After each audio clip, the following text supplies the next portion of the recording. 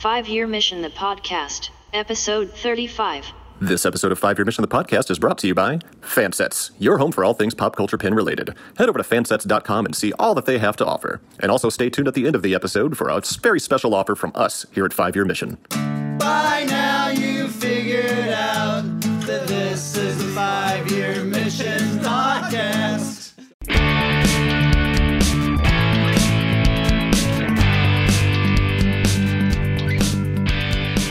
Welcome to 5-Year Mission, the podcast, the only podcast hosted by the band 5-Year Mission. Tonight, it is literally hosted by every single member of 5-Year Mission. I'm Fark. I'm joined by Mike, Chris, Noah, and Patrick. And tonight, we are going to be bringing you some new music you may not have heard, and we ourselves have just kind of recently discovered or maybe rediscovered during this whole pandemic nonsense, which now that all of us are at least a little bit vaccinated, I'm fully vaccinated. Suck it, all other four of you. Hey, Andy, I just got my second shot today. Oh, nice. I'm joining the fully vaxxed club. I get mine on Monday. My second one on Monday. So we were 2/5 fully vaccinated. Yeah. Nice. I'm sure there's going to be some songs in this playlist that we have created over on Spotify. We will post that in the show notes when we release this episode, and you'll be able to listen to this podcast, and then you can listen along on that playlist. There's 30 songs on there. We're going to be covering 15 artists today. Well, 14 artists, actually. Yeah. You'll see at the end here what happened there. But yeah, anyone can access it. It is on my personal Spotify account, so you can stalk me personally and see what I'm listening to on a daily basis through my headphones while I'm bored at work. So, Andy, you're kicking this off, right? Yes, I'm going to kick this off with a little band from, let me look at my notes, make sure I'm pronouncing where they're from correctly. Is it Chicago? I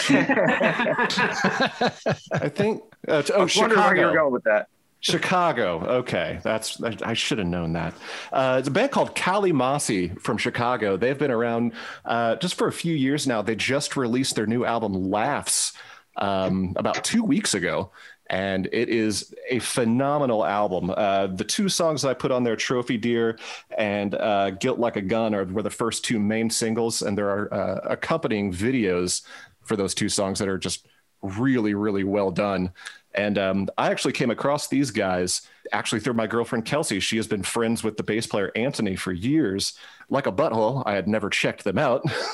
And then they started dropping singles for this new album, and the single Trophy Deer came out, and I was absolutely blown away. And I think these guys are a fantastic new addition to my arsenal of things to listen to while I'm doing whatever, cleaning the house, driving in the car, whatever.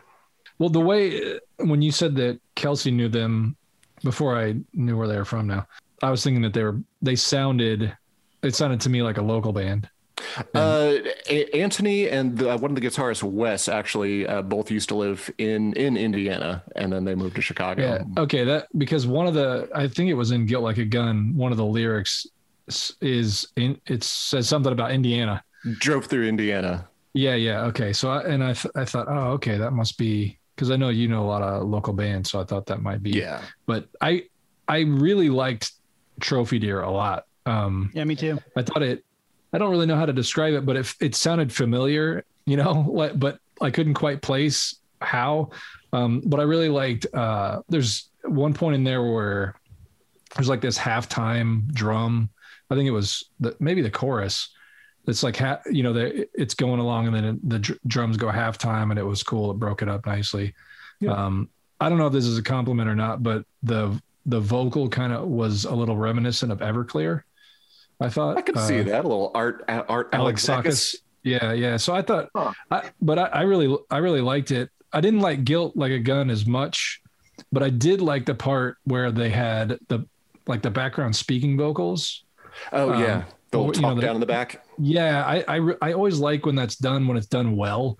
Yeah. Like when we have that dual talking vocal on Colder in Russia. And it's like this counter melody. When they, I've heard it done badly And so when it's done really well, you can tell that some thought was put into it. So I mean, I dug it. I thought it was, I thought they were both pretty decent, but I really like Trophy Deer. Yeah, you'd actually really dig the video too. It's animated, and Anthony, the bass player, it was his first like go round at trying animation, and it's amazingly well done. Like I was like, ooh, I wonder if I can talk him into hours and hours in making a video for us. Yeah, I enjoyed them as well, Andy. I like them. I was having a hard time putting my finger on who they actually reminded me of, and I couldn't find. And I don't want to say I didn't want to even like say First Instincts because I don't know that, I don't know. I hate to get that wrong sometimes. But, yeah. But I enjoyed it. I enjoyed it a lot, and I wish I could better pinpoint what it is that it reminds me of. Well, their sound changed up for this album. Their last album, what was that one called? Wind Instrument. It had a little more of a harder edge to it. It's a little more like indie punk, kind of more along the lines of like a Sparta almost. If you remember those guys, that's like the offshoot of At the Drive-In. Yeah. But yeah, this album they kind of like. They got real ambitious with the songwriting and kind of like got a little more bombastic with the with all the chord progressions and the changes, and the actual like lyrics are like deep. I mean, if you listen to the rest of the album, it's just phenomenally done. Like I was like, yeah, I realize I know one of the dudes in the band, but I sent him a message and I was like, dude, I am so proud of you right now, because this is something I would be obsessive about even if I didn't know you. Yeah, and I think that's what it was. It sounded to me, speaking of like At the Drive-In, it was like it reminded me of that sort of era, that sort of period of time when like late 90s, early 2000s, kind of that post. I don't know. I know exactly what you're talking about, Noah. Yeah. I had a very Strokes vibe from the vocals on, I think it was Trophy Deer. But yeah, I can see that. Yeah, a little bit.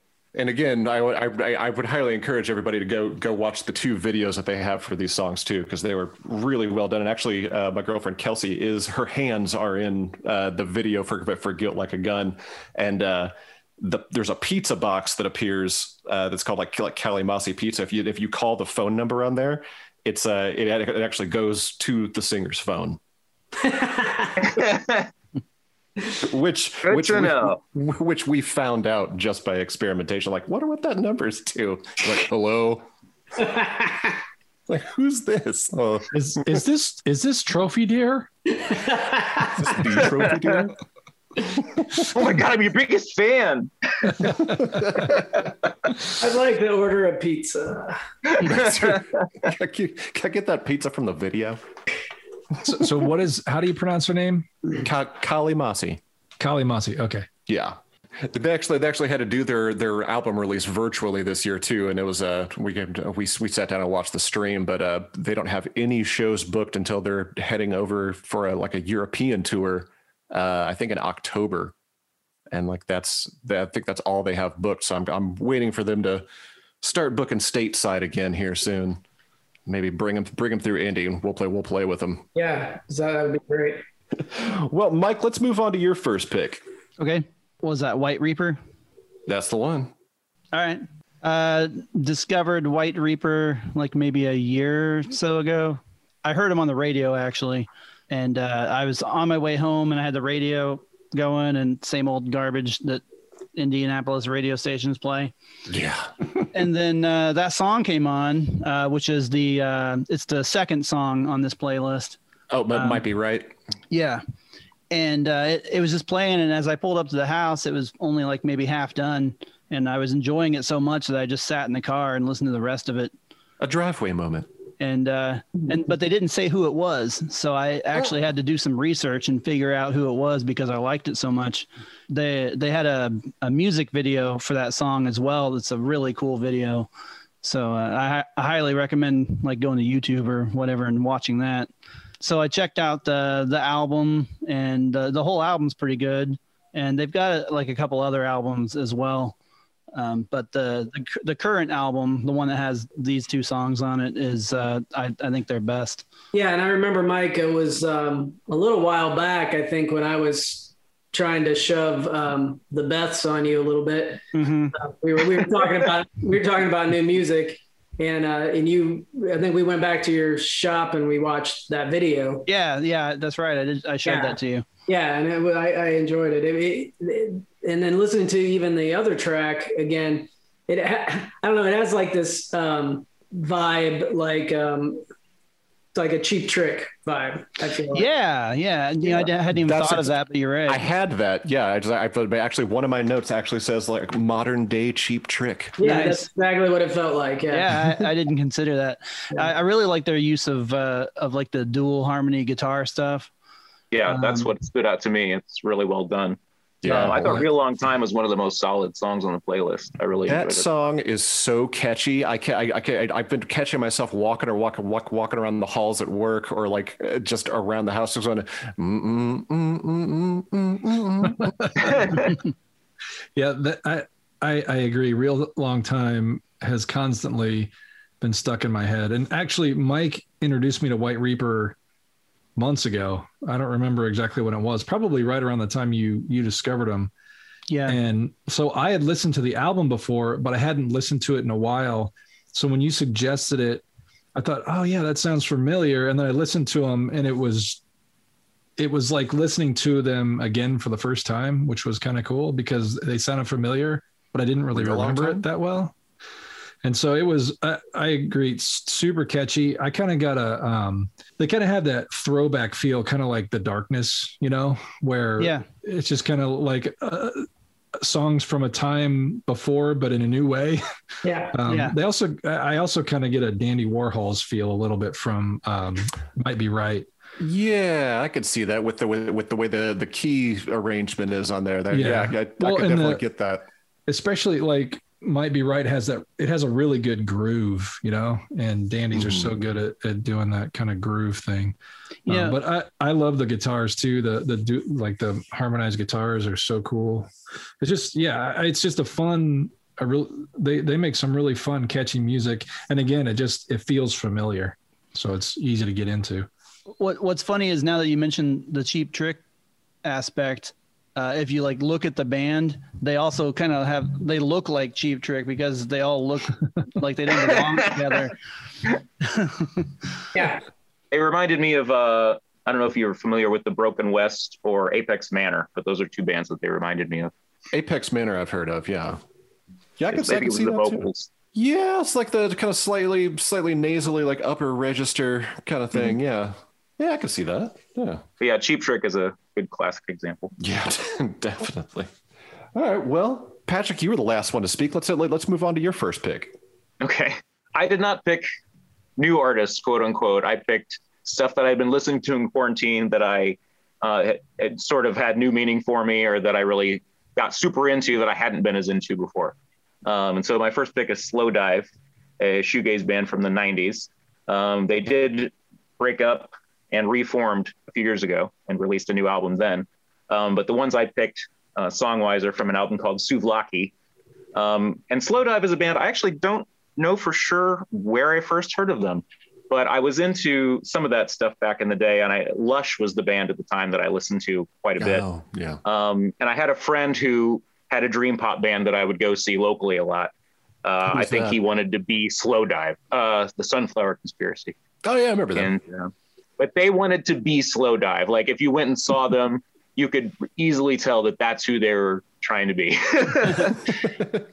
But, you know, I'd heard a couple of songs at the time, but it didn't fit in with a lot of the other stuff I was listening to. And I always meant to kind of check it out more. And I just didn't get around to it, you know, and get into their discography until last year when I had a lull, and you know, the mood just kind of fit. You know, it's kind of angsty, kind of noisy, but ethereal and a little depressed sounding, you know?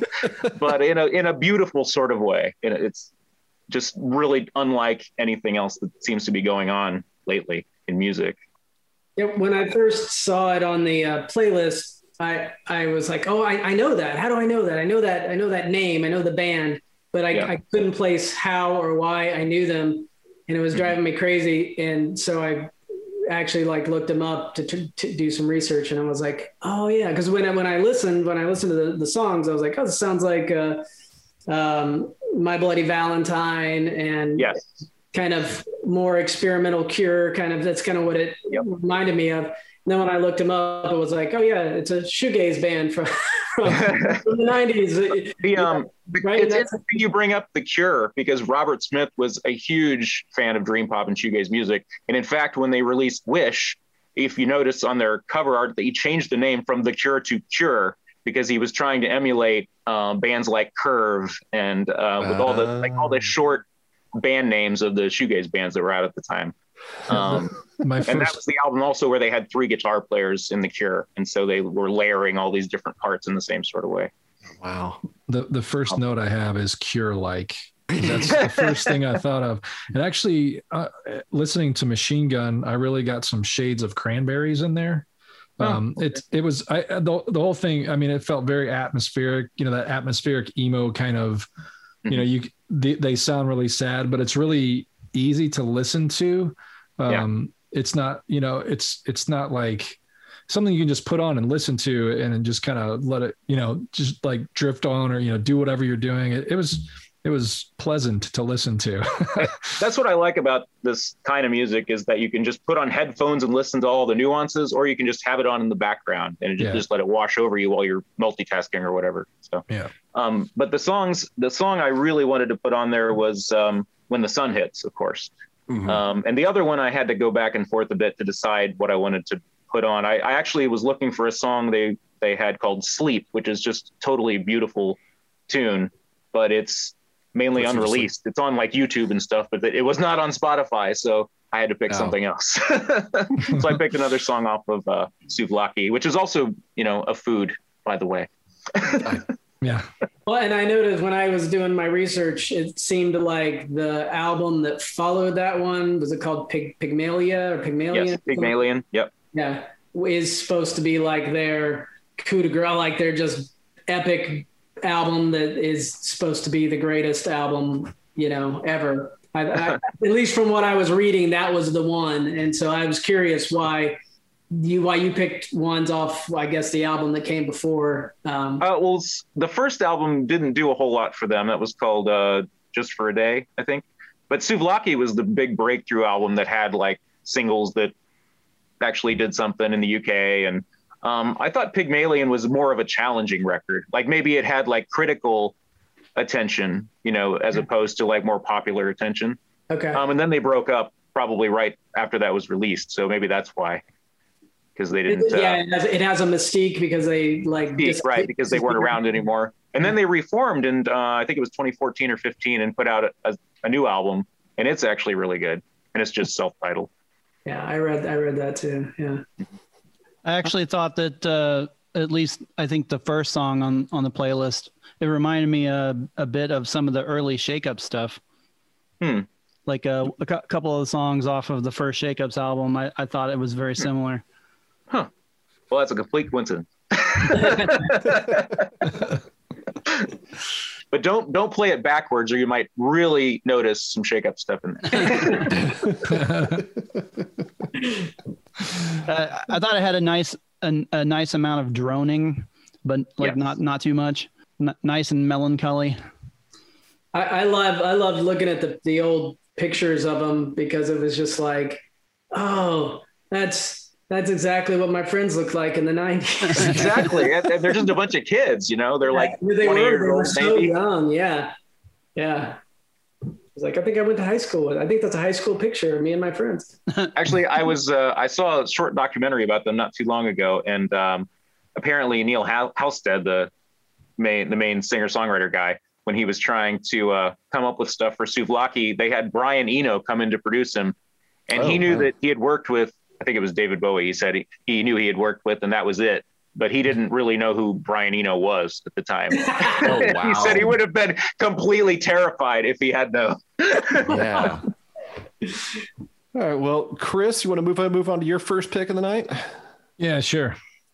So my first pick is not a brand new discovery, but it's one that I've been a big fan of for a long time, but it's definitely one that whenever I mention it, no one ever knows what it is. And I've been listening to them a lot lately. The band is called The Sun, and they are a band out of Columbus, Ohio.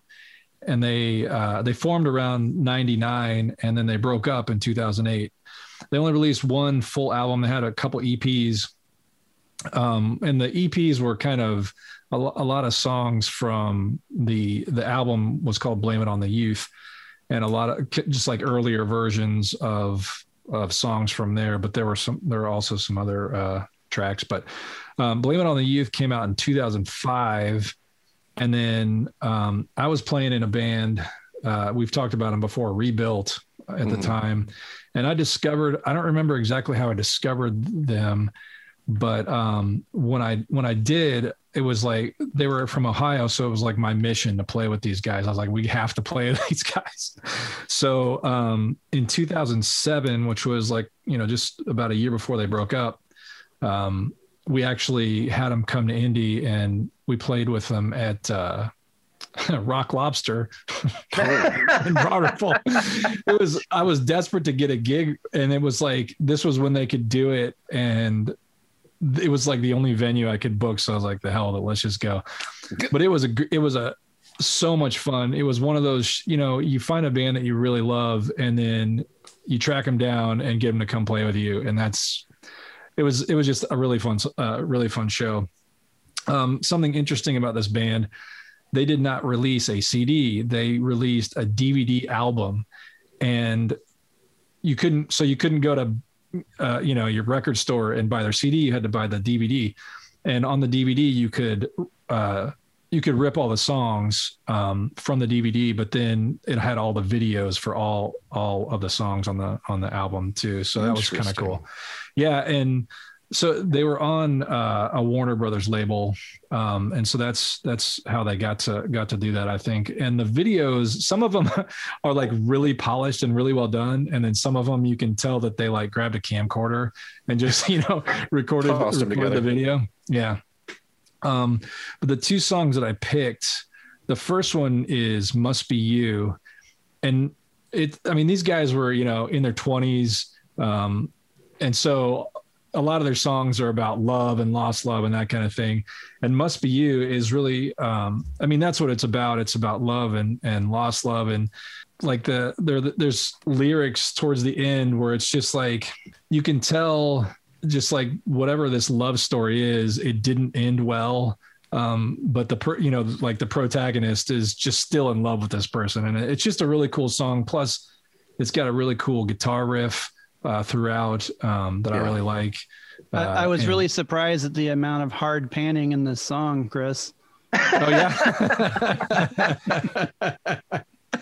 Yeah, you know how I feel about hard panning, but they didn't ruin it for you. They made it work. No, this, you know what? I discovered this band long before I really had gotten into that kind of thing. So, but I love that. It's a really good kickoff to the album.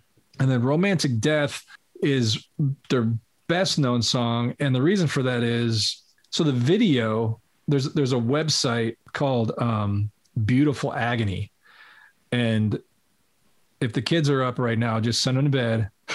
Oh, no. I knew that sounded familiar. One thing about this band, though, if you're looking for them, as I know well, I played in a band called Yellow Sun, and calling yourself something that is so generic is not a great idea because no one can find you.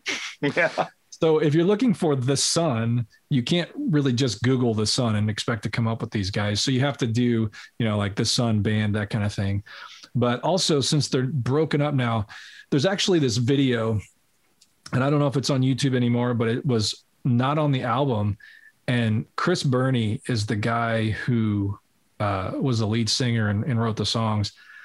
And his name is also problematic because there's like a baseball player named Chris Burney, and there's like a wrestler named Chris Burney, and one of the guys in Bowling for Soup is named Chris Burney. So trying to find this guy is also impossible. So I can't track down this video for the life of me. So if anybody out there digs these songs and wants to try to find this video, and it has Chris like playing this little keyboard, and like he's jumping all around this room and stuff. If you find it, let me know, because I'd love to see it again and hear it again, because it's a great song. I don't even remember the name of the song. That's the problem. So one thing I noticed is that the two songs are very different.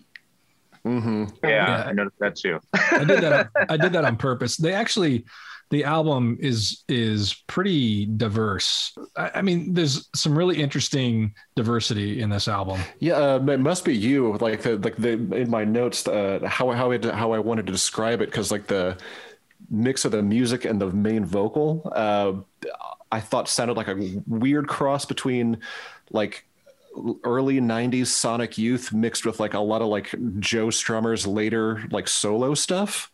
Yeah, because it has like his like the lead singer's vocals are very Joe Strummery, and then like the way like kind of like the guitars are just slightly out of tune. You can hear that, and then like just kind of nice driving drum beat reminded me a lot of Sonic Youth. I think it sounds like what happens when Patrick and I get a hold of one of Noah's songs. You can see that. You're welcome. Did they ever come and play besides that one time? Because I remember back in the early days before 5 Year Mission, I remember you talking about them, and really being into them. And I feel like maybe they came to locals only, but they must not have. I must be my memories. I had after getting them here the one time, I really wanted to get another show with them at a better venue, and it never happened. And like a year later they broke up. So Noah, what do you got for your first pick? Okay, so my first pick is a band called Beach Bunny, and I'm going to actually start off by saying that all three of my picks for this are all female fronted, and also all begin with a B. That I didn't notice, but that's really weird, actually. That's really weird, but you're absolutely right. I was going to point that out, Noah. I was going to say, I don't know what your aversion is to male-fronted bands. I think that you're being sexist. Something else than B. Or letters other than B. Well, and Beach Bunny has 2 Bs. It has 2 Bs. Right? Well, I will tell you, because one of the reasons that I chose 3 female-fronted bands is because I have an 8-year-old daughter, and, we don't listen to the radio. I listen to my music library on my phone, through Bluetooth whenever we're driving and whenever we're at home. It's same. It's that. So, early on, she was interested in hearing girl singers, and she kind of made some comment like, "You don't have a lot of girl bands in your music, Daddy." And I was like, "Oh, yes, I do. Let me look. I've got." And I started looking. I was like, actually, I don't. Actually, you're absolutely right. I don't have enough. I've got some, but I don't have enough. So I kind of went on a search for. I mean, it was easy to go back to the '80s stuff, all the Go-Go's and the Bangles and all the Cyndi Lauper and the fun stuff from the '80s to play for. But I wanted to, find modern music for myself and kind of for her as well to listen to together that we both enjoyed. So Chris and I had been hanging out because we're kind of in the same COVID bubble because our kids are going to school in the same house, basically. When we were hanging out, we just started listening to, music recommendations.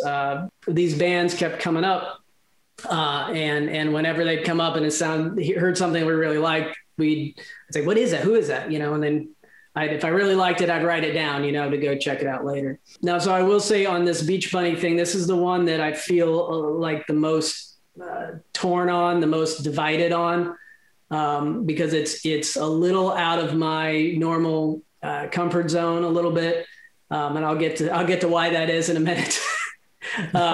I'll put that in my criticisms. I'll start talking about first why I like it and who they are. So Beach Bunny is a band from Chicago. Lots of Chicago tonight. Chicago's apparently, and I guess every time it came on, I just really liked the music. I liked her voice. I liked what I was hearing. Really solid musicianship, and her voice kind of reminded me of, especially on the song called Promise that's on here. He's kind of had the same timbre as bringing the Cranberries up again. Dolores from the Cranberries kind of had that tone. So, but she's got that kind of voice, a big range, and just kind of the warbliness of it that she can do on that. I really like that. You know what's funny though? If you watch their videos, she's like Mike. She barely opens her mouth. I know. It's funny. It's like she's talking quietly to somebody, but she does have a really cool range. Huh? Exactly. So as I got into the album I really got into is called Honeymoon. Like every song is an earworm. Like every song stays with you. It's stuck in your head and you're singing along. And what I found out though, is I started listening to it a little closer. I was like, all her songs they're all about like every song is a relationship song. Like there is not one song that is not a relationship song. And I start kind of listening a little more closely to the lyrics. And I'm like, she's, as Chris said, she's kind of real on the nose with the lyrics. Like it's very just saying, very plain language. I said that yesterday when we were talking yesterday, but then I listened to Honeymoon and then the EP that Prom Queen is on. Mm-hmm. And you can definitely the EP Prom Queen EP came out first. You can definitely hear the evolution. Like her writing shows growth, which I actually, when I was listening to Honeymoon, there were lyrics that were pretty on the nose, I guess, but there was also some really good imagery in there that I hadn't really paid attention to before. And which really went above what I was thinking when I was, talking to you and saying it was on the nose. So whereas I agree with you, I think that the good transcends what, is a little bit youthful. Yeah, I agree. And once I started doing the research, like I went back and looked and like, she basically was like a bedroom recording artist as a very young, like when she was like 17 or something. Like she was just writing songs in her bedroom and putting them out there.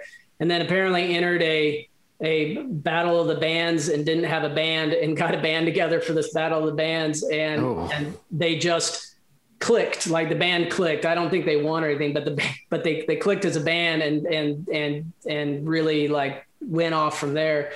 But then apparently like one of these songs like went viral on TikTok. I don't even have Spotify. So, I'm not saying like, that's like a whole nother thing to me.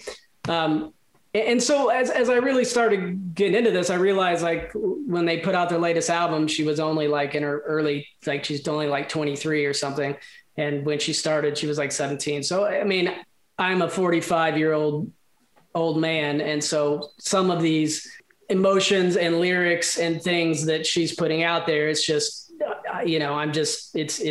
I'm sure if I were 18, I would be like, man, I feel everything she's saying. You've matured. I've matured. And like Chris said, listening to some of because they have like 5 EPs and only one full album, but like listening to some of the EPs and then going to this full album, I do hear the maturity in the songwriting. But I guess I'll just kind of wrap up with saying the musicianship, the music is just super, super good. Like the drummer's fantastic. Just the guitar work is great. It's just because every song is an earworm on there. And so it's growing on me. I'm still a little, like I said, I'm still a little torn with the lyrical content, but it's just a shimmery, glittery, like spring into summertime pop album, that I'm in the headspace right now to kind of enjoy. So these lyrics aren't for you, old man. And the songs aren't that long. I mean, they're very short, 2 to 3 minute, pop songs, and perfect for Noah. Perfect. You just, yeah, I know. You listen to this album and it's just over before you realize it's over. You're like, oh man, I got to listen to that again because I want to, I wasn't paying attention the whole time, and I want to hear it. So it's definitely it's definitely the kind of band you want to have the whole album. It's not just a one song that you want to listen to. You want to listen to it all the way through. This is one of the few new band albums I've been listening to over the past year. And I actually wish I had thought of putting this on there on the list. Really? I had no because idea. I really like it a lot. And that would have really raised Andy's ire. So it's a good thing I did. But if I was going to pick another one, I would probably pick this album. Cool. I didn't know you had already heard it and then we're into it. Yeah. I love Beach Bunny. Okay. I've only heard the album though. I've not heard these EPs, so I should track those down. There's like literally 5 of them, 5 EPs. Yeah. Okay. Yeah. Yeah. The one with Prom Queen is really good. And actually Prom Queen has a video. I don't know if you've seen it, Noah. Yeah. But my favorite part of the whole video is it's kind of one of those, it starts out with a story and she's going to the laundromat, but she's out in the parking lot and it's her and 3 guys that are in the band.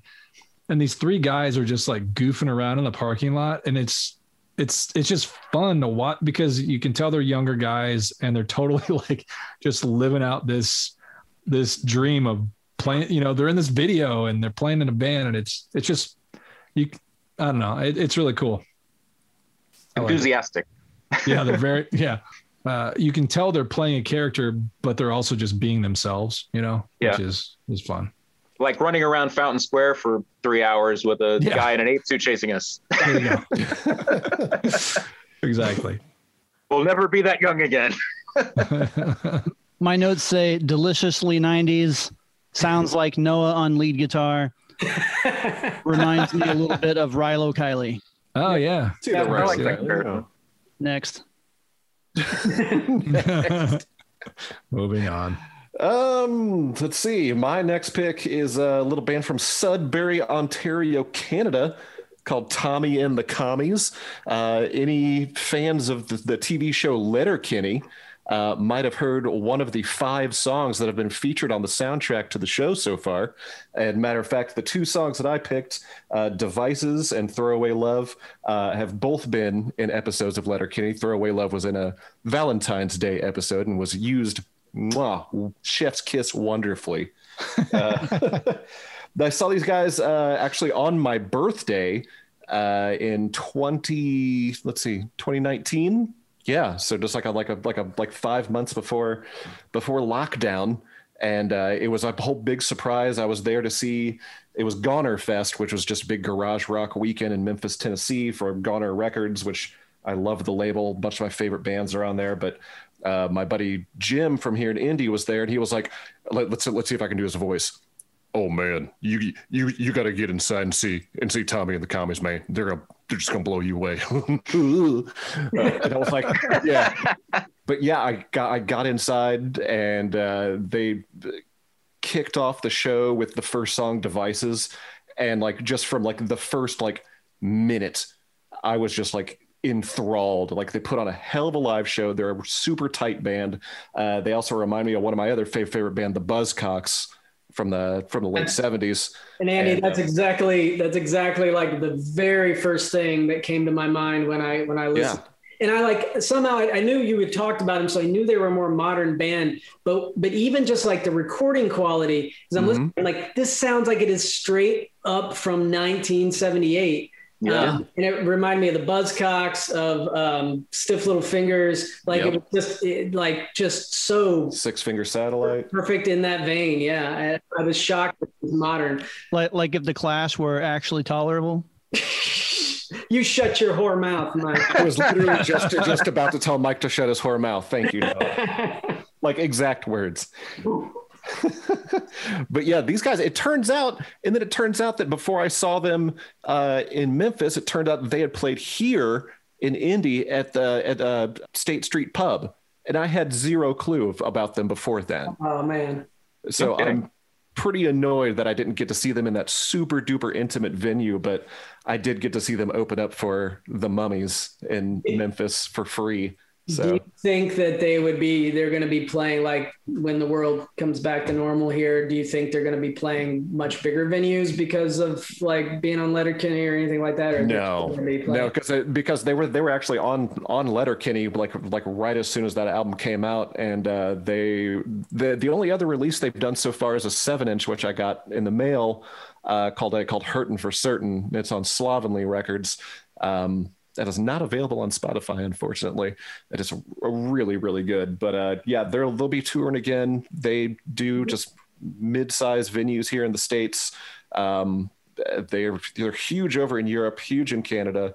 They tour all over the world. But yeah, I have a feeling. Let me know next time they're in town. I would not want to miss that. That would be. Oh, trust me, I keep an eye on all their social media just to see whenever they're planning a next tour. Okay. Because I mean, the whole album is just phenomenal. Yeah. I had a similar experience with White Reaper. After I discovered them, I found out they had played at the Hi-Fi 2 months before. No kidding. Yeah, right across the street from my store. I was probably sitting here doing nothing, and they were. Man, I'm bored. You know what? Throwaway Love has just such a cool riff in there, and then and it's this is just really good, solid punk. You know, I mean, it's you listen to one song and you just want to listen to a whole album. Yeah. It's just I really enjoyed both of the songs. Yeah, they got the full length album. It's just called Here Come Tommy and the Commies. It's available on Spotify, and you can just when you go to the Spotify playlist, you can just click on their name. It'll take you right to their page. And that's the same. That goes for all these bands that are going to be on this Spotify playlist. You want to know more about them? Click on the band on there, go to their page, and then from there, just check out what fans also like up at the top tab, and you can discover even more. That's why we're doing this right now. Yay! Discovery. Isn't there a Star Trek show called Discovery? There sure is. Look, a tie-in, guys. Oh yeah, we should probably mention Star Trek at least once. I did. There you go. Yeah, it's done. And speaking of TIE fighters, Mike, why don't you go with your next pick here? Yeah, Mike, explain yourself. That was a good segue. I'm proud. My next pick is called Galactic Empire. What do they do, Mike? Well, a couple of years ago, I discovered a band called Mac Sabbath that does Black Sabbath covers, and they make the lyrics about McDonald's. And they dress up in full McDonald costumes. Yeah, as they well. dress up as the Happy Meal characters. Hamburglar. And it's amazing. And so we went to see them live in Chicago. Wait. Do they have Mayor McCheese? Yep. Yes. Oh, okay. Yes. What about Grimace? Yep. Grimace is the bass player. And the Hamburglar? Hamburglar. Hamburglar is the guitar player. Oh, okay. And Hamburglar is the drummer, and Mayor McCheese is the guitar player. Yeah. And of course, Ronald McDonald is Ozzy Osbourne. Dressed as Ronald McDonald, yeah. Yeah, and the nightmare waiting to happen. But anyway, it is. This isn't even the band that's on the list. Yeah. Segue. But Mac Sabbath is pretty awesome. You should check them out also. But we went to Chicago to see them play at the Subterranean, and the band that played with them is called Galactic Empire. And I really had no idea what to expect. I was blown away because not only, I mean, if you listen to the playlist, you can hear like how good they are, but they play these songs dressed in full Star Wars costumes. Like the main guitar player and like the lead guy is dressed as Darth Vader. Nice. And the drummer is Boba Fett, and there's like a stormtrooper and another character. Like they're just in these full costumes with masks and everything, and they still played these songs as good as they sound on the album. It was fantastic. So yeah, what they do is they basically play the John Williams score from Star Wars, but it's like as if Metallica were to play it as an instrumental. It's just really good. Now, this is not meant to be a slight I loved the old Disco Miko Star Wars album. Yeah. And this was like a total like hard rock version of that for me. I thought it was great. Updated for this generation. They also have the Cantina song on the album. Nice. Oh, yeah. I think I remember when you came back from that show, you went on and on about both bands for a while. So I'm not surprised that's on the list there. I almost put Max Sabbath on the list. And I think you showed me videos of it, and it was pretty darn impressive. Yeah. This was an interesting pick. Definitely different than most of the other stuff we have, but it's kind of goofy fun, but it's really well done. Oh, they're tight. So tight. Yeah. Super tight. And to play in those like in the armor. The uniforms, it's got to be so hard too. Yeah, and the thing is, they were that good, like live. It sounded as good as the album does. You should like if you go to YouTube, there's plenty of videos on there of them playing live. I mean, you should check it out. Yeah, pretty much any time that you can mix Star Wars with Judd, I'll probably listen to it. you know what I'm talking about? No. Judd. I thought you meant like the Ewok sound, like jump, like no. Sound the Well, Ewok is jump. I guess instead of the Judd, you can just call it the nub. Yeah. The yub. Didn't George Lucas remove the nub from Return of the Jedi though? He did, the bastard. Oh. Yeah, it's yub nub. Yeah, yub nub, and it's not there. Well, depending on what version you have. Yeah. But I'd say, if you're not a fan of the Star Wars score, or if you're not a fan of instrumental metal, skip these two tracks.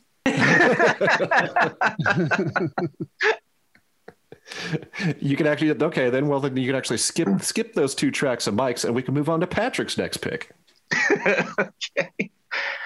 Okay, so her real name is Mariah Pereira, and then she had a producer went by the name of Titanic Sinclair, and they came up with this whole sort of performance art mythology. And I always love bands and artists that have like mythologies about themselves, like the Residents or Man or Astroman or the Proto-Men who we played with.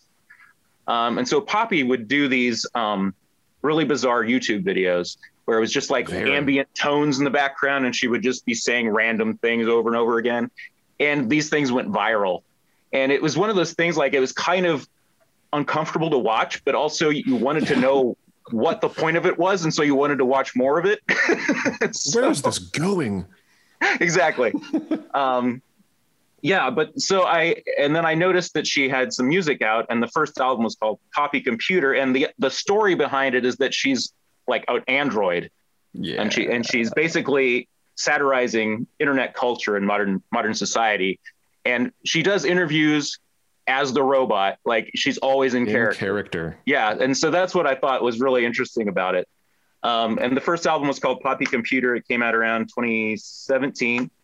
And it's just straight up bubblegum synth pop, the entire thing. And I'm ashamed to say almost that I played that album to death because it was so damn catchy. But I didn't put any tracks from that one on here for you guys because I figured you'd be bleeding from yours for sure. So instead I went to the second album, which was a little more mixed. But in my defense, is the only place, it's the best place where you'll ever hear a track that sounds like a combination of Screamo and Pet Sounds era Brian Wilson. Yeah, that was a weird one. Yeah. I was like, I think in my notes I said it reminds me of a mix between like weird mid-career Beach Boys and Baby Metal.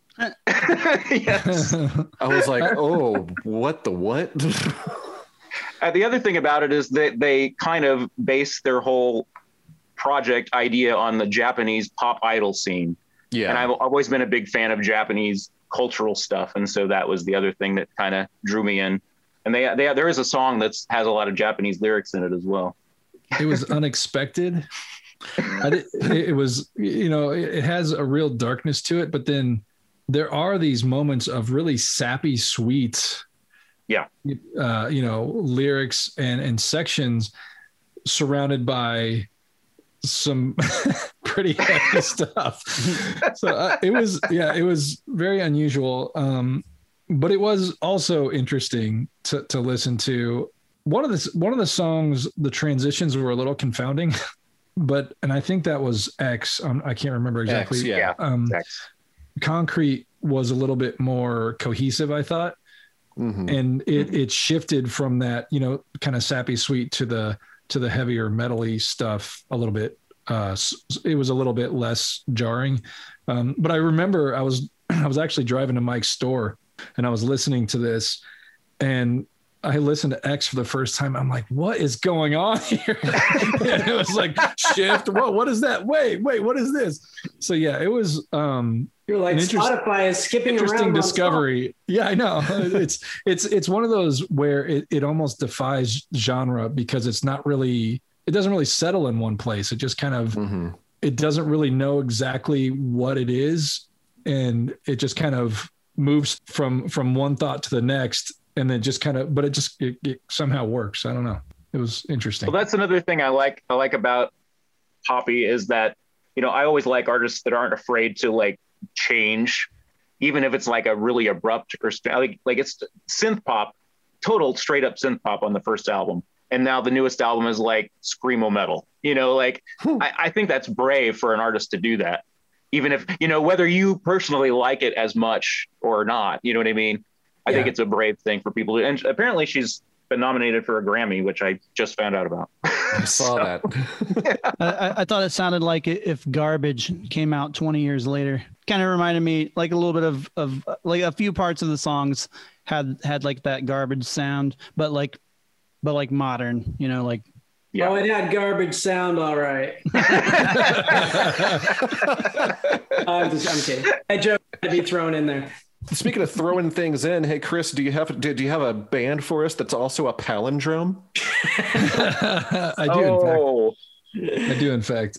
So this one has been around for a while. They formed in 2007, and they are called Taco Cat.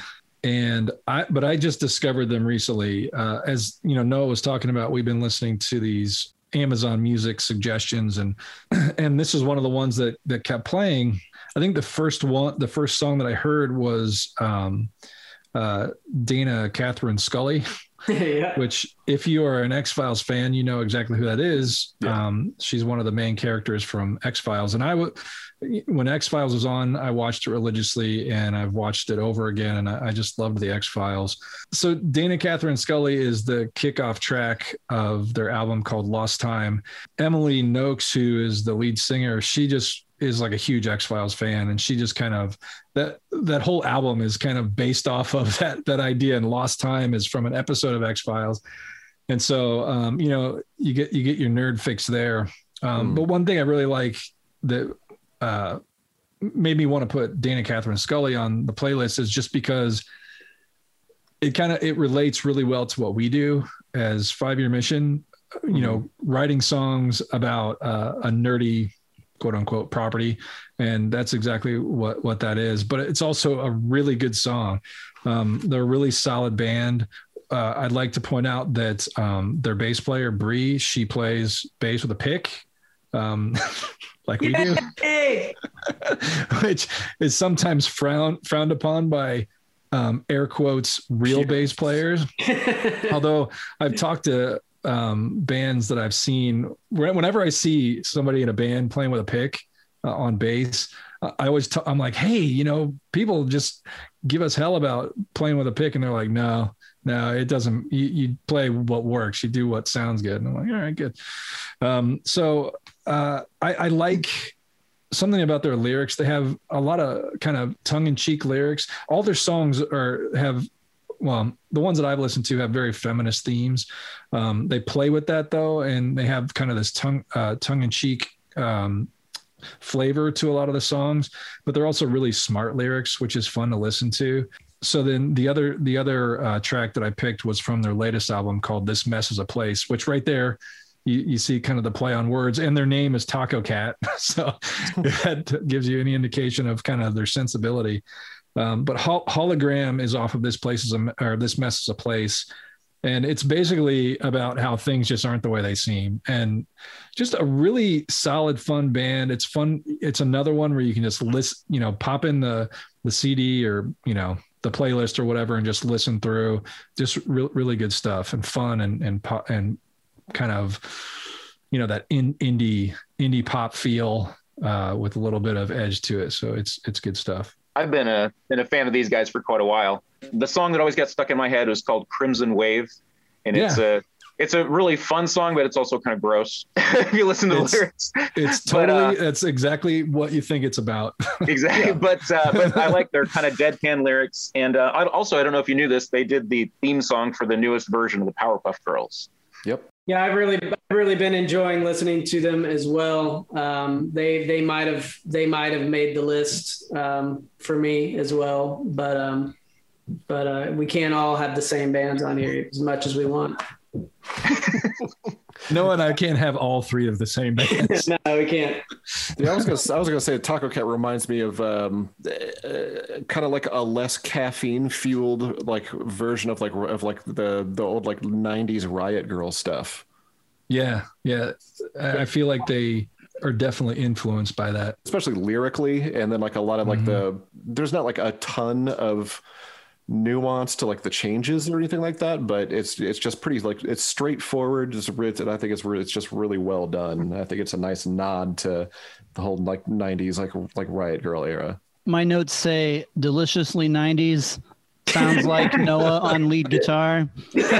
Reminds me a little bit of Rilo Kiley. Lots of songs about suicide.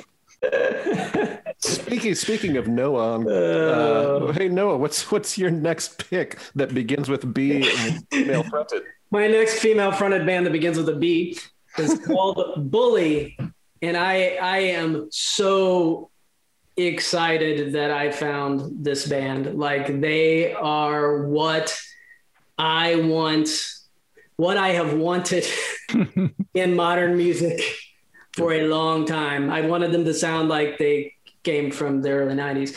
But that's funny because my note says immediately sounds no listen. My notes say immediately sounds like Eisenhower Field Day. Well, I want to sidetrack on that a bit, because what makes me so excited about them is that when Eisenhower Field Day, when my band came on the scene, I was influenced by all these Superchunk and all these like early 90s underground bands. And so I felt like that's what I was bringing. And at the time in like 2006, like, there not a lot of bands were doing that. And yeah. I feel like instead of people going, oh, wow, they're doing something that nobody's doing, that's kind of cool, I think they were kind of like, what are they doing? And why are they doing this? It's like, that's not like, nobody wants to hear that. But there was a few bands that we wound up would get shows with that were like in that same vein.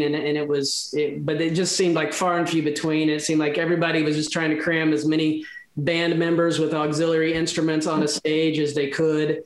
And it was a lot of electronica and just whatever was happening at that time. Like, we did not fit with that. And I wondered for a while, like, that stuff's never going to come back. Like it's gone. It's like, it's going to be, a long time, but here I am, now finding this stuff again. And I'm very happy that young people are creating this sound. And for a while there was probably plenty of stuff that I overlooked because I was like, somebody said, oh, you like them, it sounds like this and this. And I'd be like, yeah, but I already got this and this. Why do I need to hear? That's, really, that was my mindset. But Noah's got a whole grandpa vibe throughout. I've always, you guys notice that? Ain't for you, old man. I've had a grandpa vibe since I was about 17.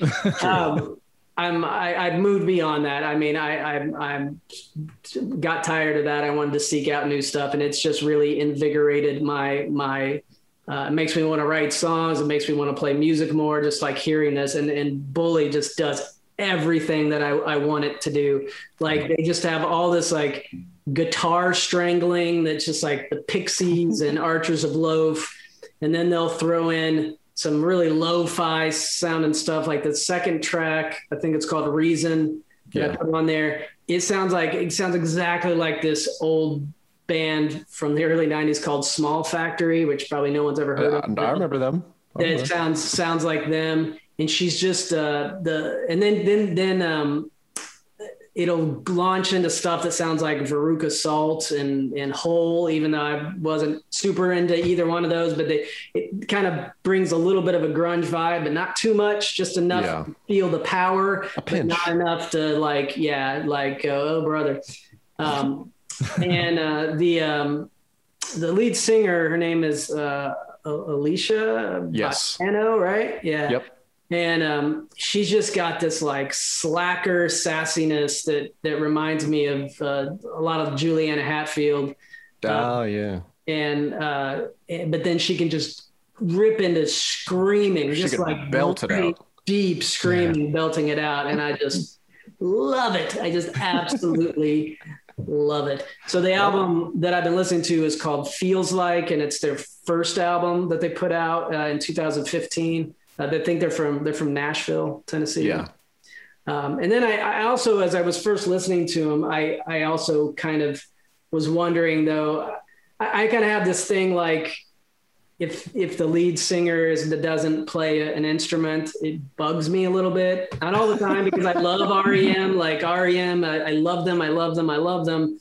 And Michael Stipe doesn't do that. He's an instrument unto himself, and I get that, and I love that. But there's just these times where it bugs me a little bit if they're not playing an instrument. So I was a little afraid when I looked them up that like she was just going to maybe be like a pretty face who could scream in a microphone, and that was it. And then I looked him up, and man, she's just like jumping up and down, ripping on her guitar, and it just is great. It was just everything that I've wanted in music in a while. So, and I think they have 3 albums. This was their first one. I sampled through the other 2 albums, and just like everything I heard was fantastic. So I imagine I will be purchasing those soon. Yeah. I've listened to their most recent album, Sugar Egg, all the way through. And it's just a really good rock sensibility, but they're not, some songs kind of overstay their welcome.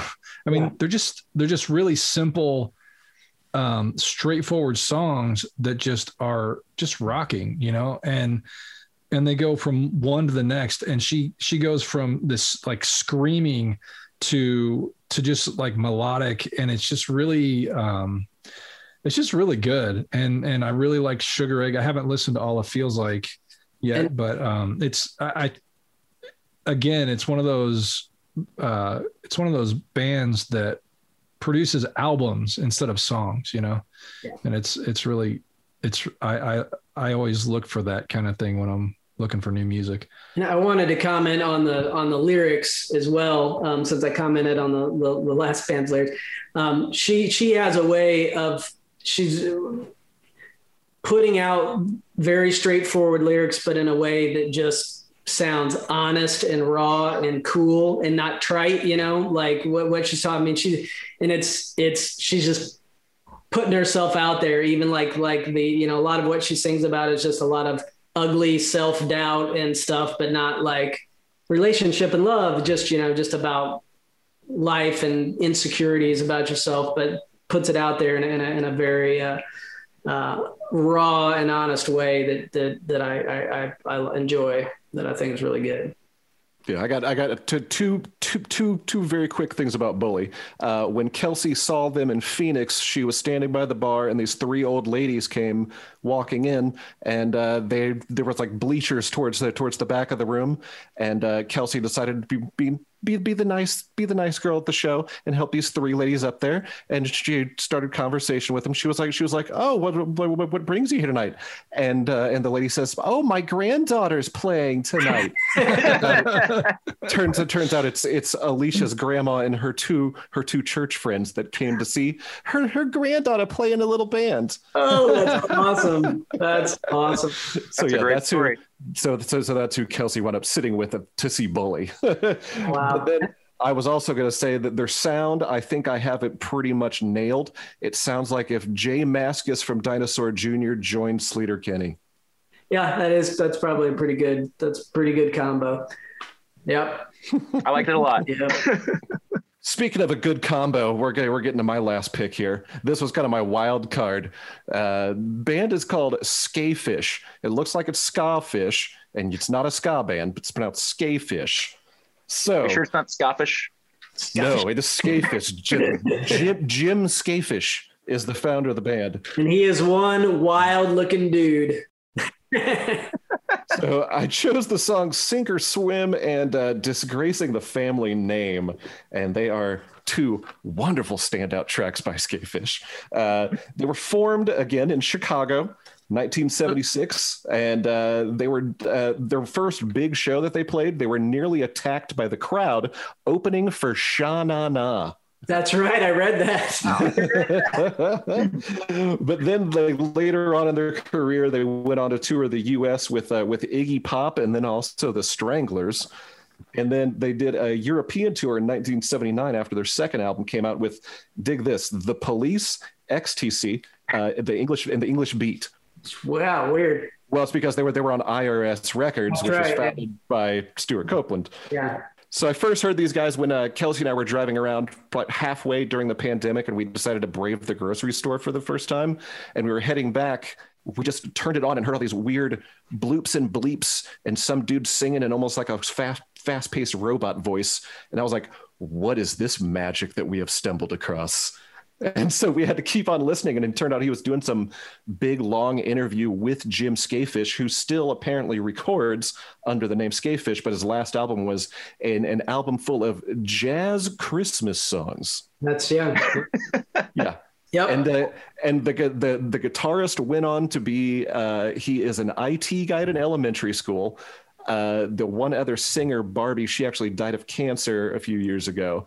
And the drummer is now a Chicago policeman. One of them is a professor at Purdue. Like somebody connected with him as like a professor at Purdue. I forget who it was. Yeah, it was one of their drummers. One of the drummers. Yeah. Yeah. But yeah, the Skafish is just weird and like right along those lines that I love of just like what I like to call Devo core, where it's just like on the cusp of just being like way ahead of its time, especially for like 1976, which is just weird to hear stuff that's like, wow, that was not the thing that was going on at that point in time. Yeah. But then also like, it's just innovative and weird. And I love that stuff. I'm actually surprised that it's from that era. I didn't realize it was that old. Yeah, I agree. Yeah, had no idea it was vintage. My comment on it was that it sounded like white music era ecstasy, and now I know why. It's funny. You say innovative and weird. I said discordant and weird, but I didn't mean that in a bad way. Oh no, they're definitely that as well. Yeah, it was interesting and cool. Disgracing the Family Name, I liked better than Sink or Swim, but I thought it had some cool key work in there, but also had it had a good groove, which I liked. Yeah, they're like a weird combo of like Frank Zappa and Devo. I definitely heard Devo in there, but like Devo on like a bunch of weird drugs, a bunch of weird shrooms. I thought the intro to Sink or Swim was hard to get through. But that weird also so was the rest of the song. Whatever. I'm gonna drop you in the water like a baby. Oh, Mike, Disgracing the Family Name is a great song. What you need to do though, Mike, is you need to look up a picture of this guy from like he's bizarre, like really cool. I mean, it's like really like the photographs that they took of him like for promo shots and for album covers and stuff. Like they're very artistic, but he's such a weird looking dude. Well, another great thing was like when he was opening for Sha Na Na, one of the other reasons the audience wanted to attack him is because slowly throughout the show, he stripped down to a gold lame one-piece women's bathing suit and started smearing lipstick on himself. Yep. like people were like throwing bottles and approaching the stage and just pointing and yelling at him, and they just kept on playing. Yep. Oh man, that's him on the album cover, isn't it? Yeah. Yes, it is. Oh, I thought that I thought that was some kind of, retouched vintage photo or something. That's him. Because it's so weird. Mm-hmm. It looks like something you'd see in, that they dig up a 1920s German silent.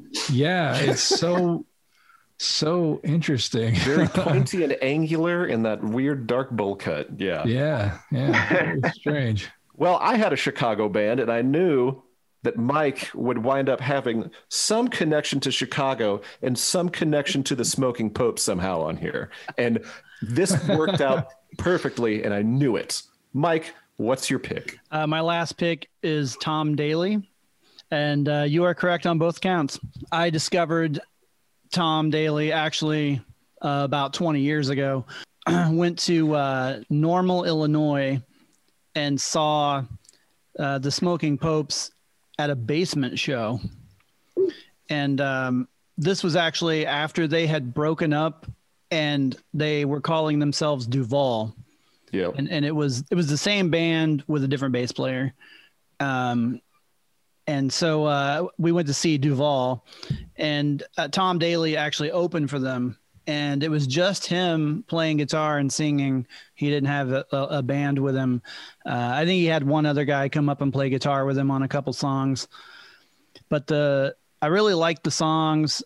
Like, it was really organic and just interesting lyrics and subject matter. And then so I bought his album, the one that both of the songs on the playlist are from. And I listened to it, and I really liked it. I thought it was like, kind of like a lo-fi gym. I mean, you could just tell that they just like recorded it in like a living room or something. Yeah. But it's just really a really good, just fun album to listen to. And the two songs I picked there's some other songs I like probably as much as those, but I thought they were good examples.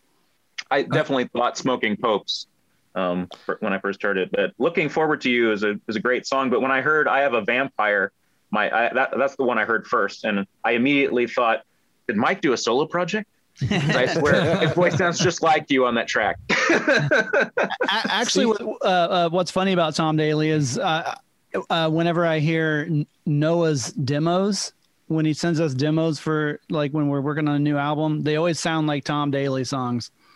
Oh yeah, because my notes actually say deliciously 90s, sounds like Noah on guitar. And Mike, you've played him for me before and told me that. You said, yeah. You told me, and I think you even let me borrow an album for something, but I haven't heard it since ages ago when you played it for me, or I borrowed an album. So I had exactly the thoughts Patrick had. When I first listened to it, I thought, did Mike somehow sneak his own song? His voice is exactly like Mike's, exactly like Mike's. A little. Well, I think it sounds like Mike if Mike had like a 2-pack a day habit. Yeah. Mike was telling me about this, and he told me that just what he just said, that it sounded like a demo from Noah. And then Noah said that he listened to it and told me it sounded like a demo from Mike. And I listened to it, and my note is love story. It sounds like Mike and Noah had a baby and it grew up and made a demo. So I think somewhere in there is what it sounds like. And that's for I Have a Vampire. Looking Forward to You. I thought it was really cool. Lo-fi, earnest, has that demo-like feel. It also has some interesting sound effects in there, which was, it's not exactly what you said, Mike, like it was recorded in somebody's living room. Yeah. Yeah. Which most likely it was, because I believe Tom Daly also did a thing like, there's been a new trend in the last few years of people doing like living room tours. And he's actually gone around and like actually done living room tours. Like porch concerts, basically.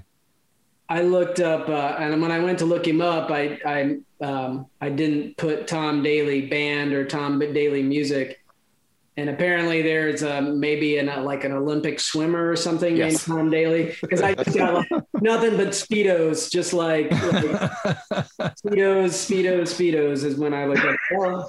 Even when you try to spell his name correctly, Google will switch it to the other guy. That's exactly. I was like, I must be spelling it wrong, and I changed it. Like, nope, it's the swimmer again. Still swimming. Speaking of swimming, let's swim on forward to Patrick's final pick. I'm going to go back to early in the program. Chris mentioned The Darkness, and he said the time before, but in a new way. And I think that definitely applies to Dragon Force. Very much so. So the other, besides Dream Pop shoegaze stuff, the other main rabbit hole I've gone down during quarantine has been power metal from the 80s. I'm a huge Iron Maiden fan. I actually finally got to see them a couple years ago here, but I didn't want to, obviously I couldn't put them on the list. So I picked a more up-to-date band that has a more modern sound. And so Dragon Force is basically the power metal 80s Iron Maiden sort of sound, except more uplifting and about 3 times as fast. Oh, yeah. But I mean, their solos are just crazy. All the harmonies, the fantasy themed lyrics are silly, I know. But then they add this retro video game influence sound to it, which really, I think, makes it into its own thing. And I had never really, I'd heard a couple of tracks at some point from these guys, but just in passing, and I had it in my mind again that I wanted to go back and see what that was about, because it was really bizarre, but entertaining. And so I checked out a couple of their albums, and also the Killer Elite Best of.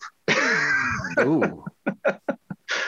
But yeah, the first track I have on the list was Through the Fire and Flames, which is their best known song. And then Cry Thunder, which is a little bit more of a mid-tempo tune, but it has lots of great harmonies in it, guitar harmonies. Cry Thunder is very catchy. I found myself crying thunder quite often after listening to that. So it has a lot of cool, both of the songs have a lot of cool harmonic guitar work. Yeah, those guys can shred. Jeez. Yeah, they really can. It's got kind of this cheesy power to it, but it's fun. Both of the songs very much have that video game influence that was really obvious. I almost thought that maybe they had written a video game soundtrack and these were the movies or the songs from the soundtrack, or even like an anime, because I know how much you like anime. So I thought that maybe that that may have been where it came from, but it sounds like that was another part of the appeal, was just it definitely sounds like an anime theme a lot of the time. But they actually were included on the Guitar Hero 3 Legends of Rock. That's where I initially remembered them. That would be impossible. I thought Through the Fire and Flames at about minute 4 it started to lose me, and then by minute 7 I was done. It was a little too much. It's a lot of notes. It's a long song. I was folding laundry at the time. I'm like, I'm gonna fold this whole basket of laundry before this damn song is done. It's an epic. It is an epic. But Cry Thunder, it's fun. That it is a fun song. Yeah, I said that like the Dragon Force reminds me if like you took like the soundtrack for like the Bill and Ted movies and gave it speed. Yeah. Apparently some of their stuff is sped up, especially Through the Fire and Flames. Like they play live, but they can't quite pull that off live because it's just too damn fast. It's super fast. They're gonna have some tired fingers after a concert.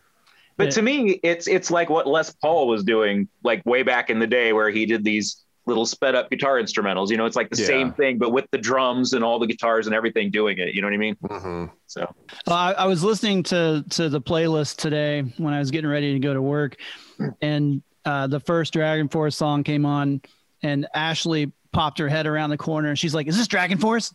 Really? I was like, yeah.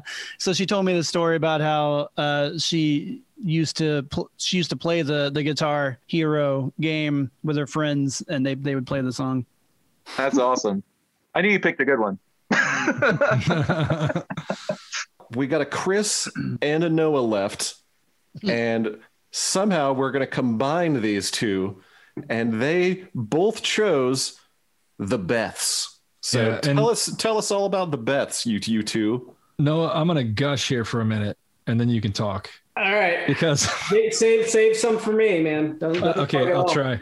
So this was another band that came from the we'll call them listening parties. Is that cool? And this was before I really discovered any new music. I was just kind of listening to the the algorithmic playlist that Amazon had come up for me, and the Beths kept reoccurring, and they would come up and it was just like, oh, these guys, this is a pretty cool band. I like these songs.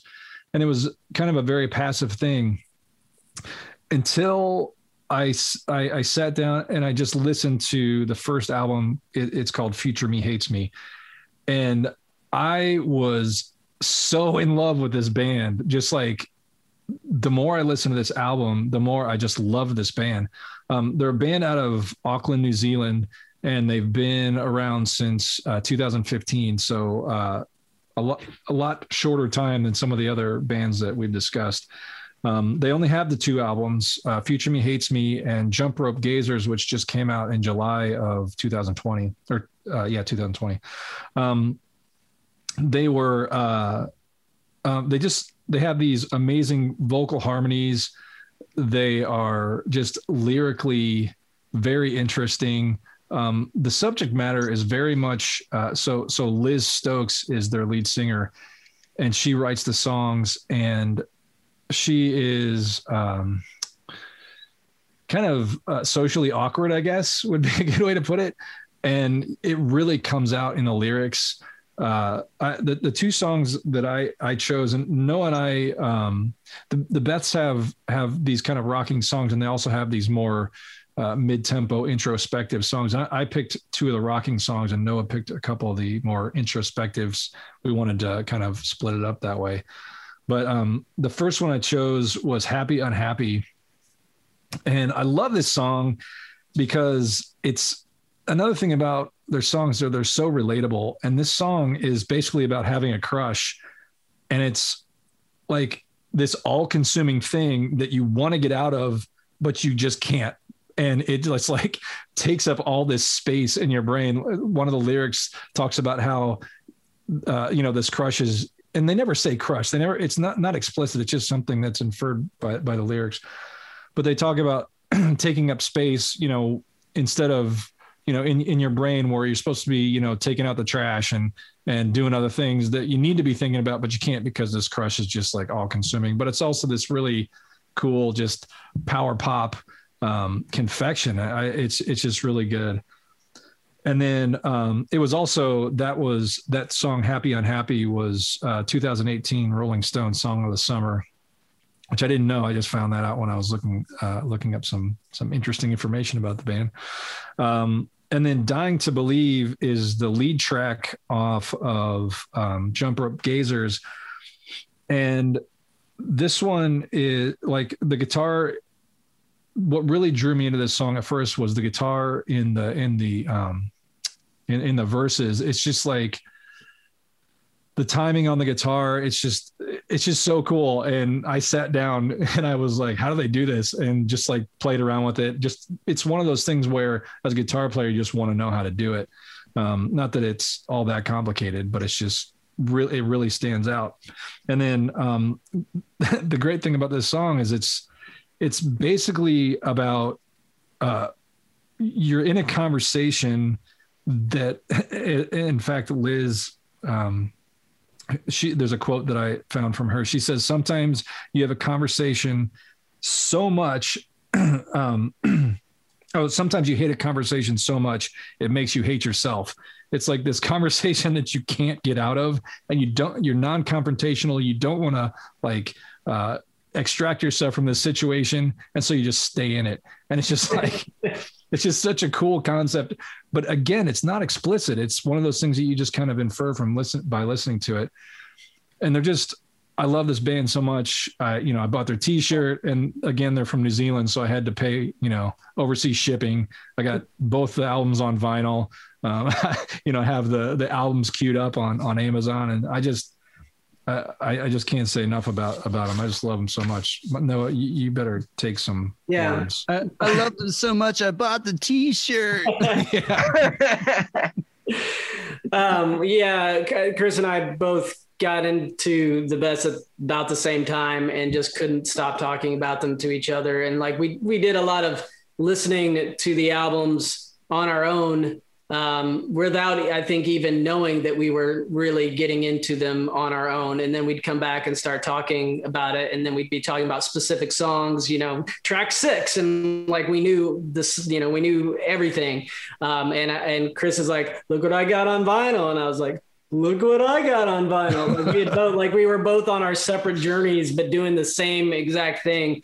And then when getting together and realizing that we just loved it. But yeah, they kind of are the inspiration for me finally getting off my butt and seeking out new music, because I just fell in love with this band and with her voice and her songwriting and her cute little New Zealand accent that comes out in every once in a while and when she's singing.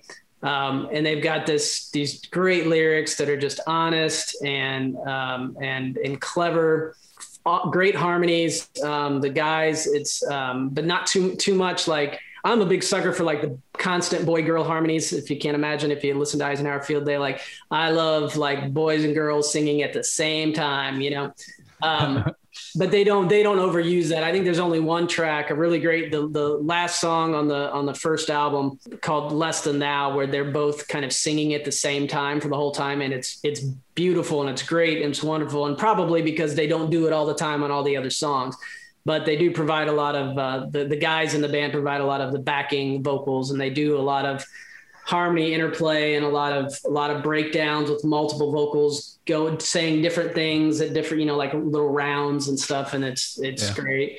And Liz does most of this singing, but there's 4 people in the band and they all sing. And so Jonathan, who is Liz plays guitar as well, and sings, and Jonathan plays guitar, and he does a lot of the backup vocals. But then Ben and Tristan, the other 2 guys in the band, they also throw in vocals here and there. So it's really a lot. I just love that.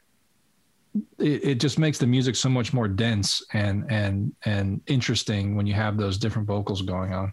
And I'm amazed at how it just seems so easy for them to create just really catchy, hooky stuff, but the music doesn't sound simple. Like, there's actually a lot going on with the music, but it doesn't seem like it because it's so catchy. And you think, well, something that's this catchy, then it's just got to be like super simple what's going on behind it. And it's not. And apparently, in doing some of my research, they all met because they were studying jazz or something, like, music, jazz music to play. But none of that really comes out in the music, except for maybe that it's probably a little more stuff. There's a little more complicated stuff going on than what it seems, because it's so accessible and catchy. But I think there's some kind of subtle stuff going on there that's way more complicated than what it looks. They're clearly accomplished musicians, and it shows. And when you watch their live stuff too, it's just as good as the recorded stuff. And they have a lot of really cool videos too. The Unhappy is kind of a weird little nugget. She's all the people in the video are walking around with like masks, except for it's like a pineapple mask on her head. And it's really bizarre, but really good. And that one actually has lyrics. It's a lyric video, which is fun. They all seem very to like just in seeing the videos and seeing interviews and listening to interviews. They're just so unpretentious. They're just like a bunch of dorks. Like they're just regular dorky people like us, like they, but they're just making fantastic music. I think it sounds like the Clueless soundtrack knocked up the Empire Records soundtrack. See that too. Yeah.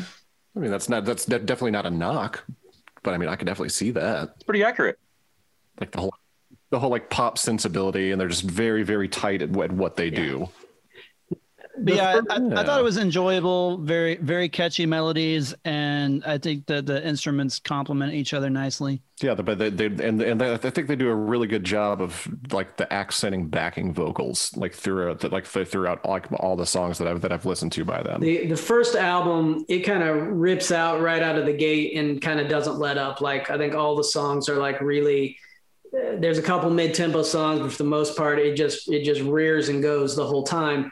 But the second album is kind of up and down. Like they've got some of their songs that are fast paced and clip along, but they've got a lot of mid tempo. And then they have the first one that I've heard, like where it's just all acoustic. Like it's just called You Are a Beam of Light, I think, which is a just beautiful, beautiful thing. And at first that second album, I was a little like, oh, they're doing the second album thing where they slow down, just like a lot of bands kind of do, who sometimes have that real fast paced first album. And then they're like, let me slow down the second one.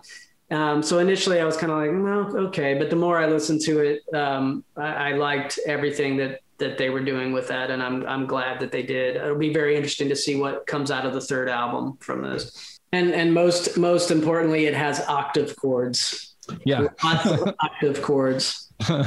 But does it have C sharp minor? It probably does. Probably, sure. The most important of the minors.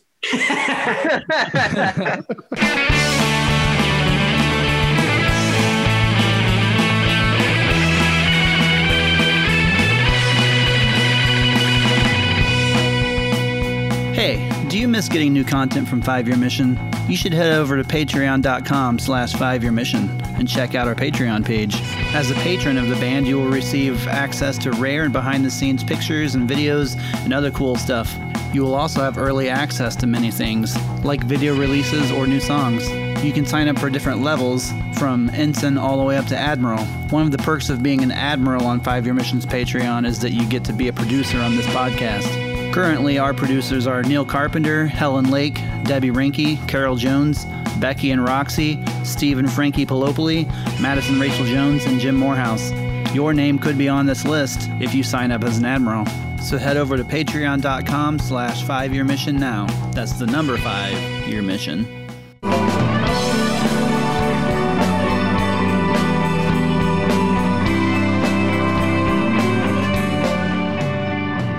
Wonder Twin powers activate. Form of a Fansets ad. That's right, fansets.com is your home for all things pop culture pin related. Coming this month, May 1st, Wonder Twins. Yeah, I thought that lead up kind of gave that one away, but there is a pin of the Wonder Twins new from DC, as well as Hawkgirl and Harley Quinn. And in the Star Trek realm, we got Laris and Jaban from Star Trek Picard as a set. And we also have Ezri Dax and the entire set of the brand new Pin-mojis. That's right, they're the cute little cartoon head versions of all your favorite Star Trek characters. So head on over to fansets.com, fill up your card, enter the code 5YEARMISSION. That is the number 5 and then all caps year mission. 5 Year Mission. Get 10% off of your entire order at fansets.com. Fansets. Our pins have character, and we thank them for sponsoring our show each and every single episode, along with every episode of every podcast on the Trek Geeks Podcast Network.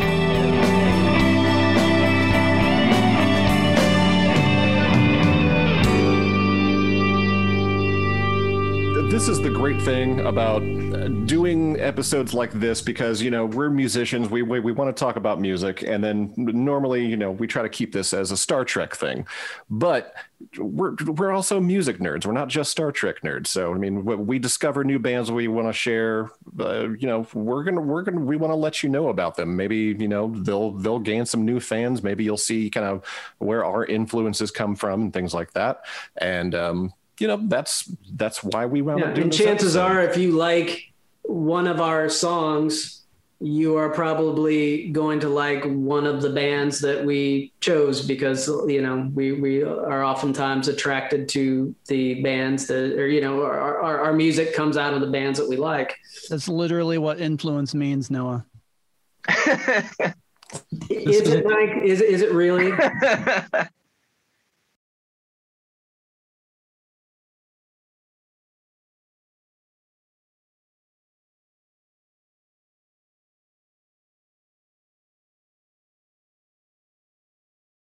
Well, speaking of checking things, I'm checking the clock, and this is the longest episode we have ever done. It's magnificent. This is our Dragon Force of our podcast episode.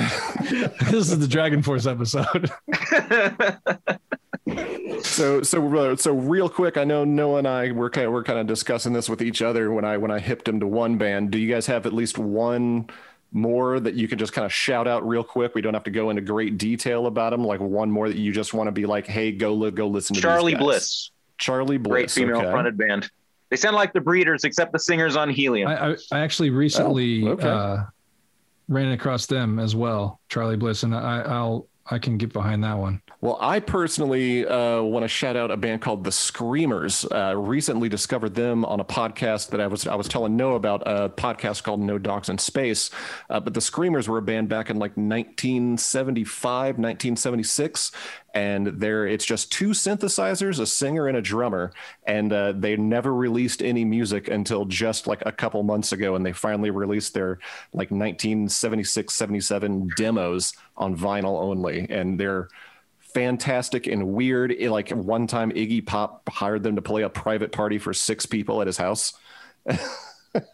So it's pretty fun. And the Dead Kennedys, one of their first shows was opening up for The Screamers out in LA. And I started listening to that podcast and watching all the videos on YouTube of them. And it's a fascinating story and just great, weird, awesome music. I ran across a band just recently within the last couple of days called Potty Mouth, which it's I've heard of them. All female, three females in the band, all female band. And I'm digging them. I really like them. That's another one for you, Noah, another girl band. It doesn't start with B. Forget it. Yeah, I'm sorry. Well, new to me was over the pandemic was the Bright Eyes album called it's with a B. I'm wide awake. It's morning, I think is what it's called. The B. That's a great album. It is, and I my cousin passed away during the pandemic, and I had to get music for his funeral, and he used to live with me here at my house, and he used to play that album all the time, and so I knew the album, and I loved it when he played it, but I never, like when he moved out, he took the album with him and I never got it.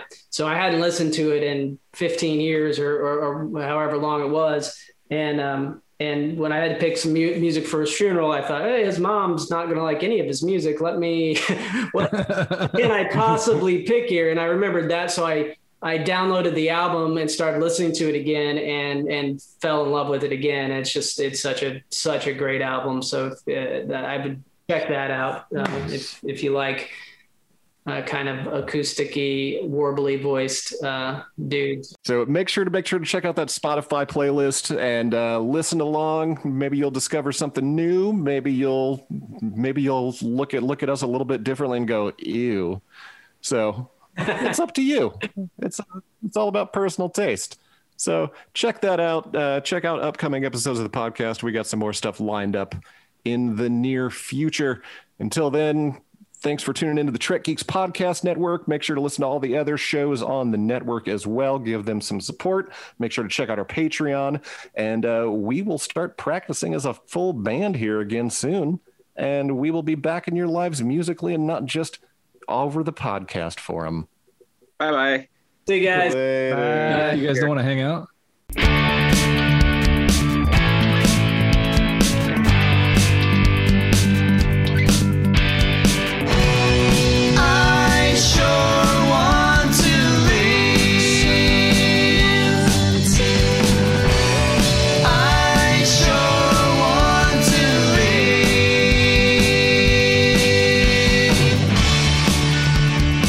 Thank you for listening to this episode of 5 Year Mission, the podcast. If any of you are interested in listening to more of our music, you can check us out on YouTube or Spotify or iTunes or pretty much anywhere that you can listen to music. Just search for 5 Year Mission and we should be the first thing that comes up. If you would like to contact us in regards to the podcast or anything else that you want to talk to us about, you can email us at 5yearmissionband@gmail.com. And for more information about the band, you can go to 5yearmission.net and also follow us on Facebook, Instagram, and Twitter. 5 Year Mission, the podcast is a production of Coconut Media Works. Networks, executive producers Bill Smith and Dan Davidson. For more great Star Trek discussion, discover the other shows of the Trek Geeks Podcast Network at trekgeeks.com or find us in Apple Podcasts, Spotify, or your favorite podcast app.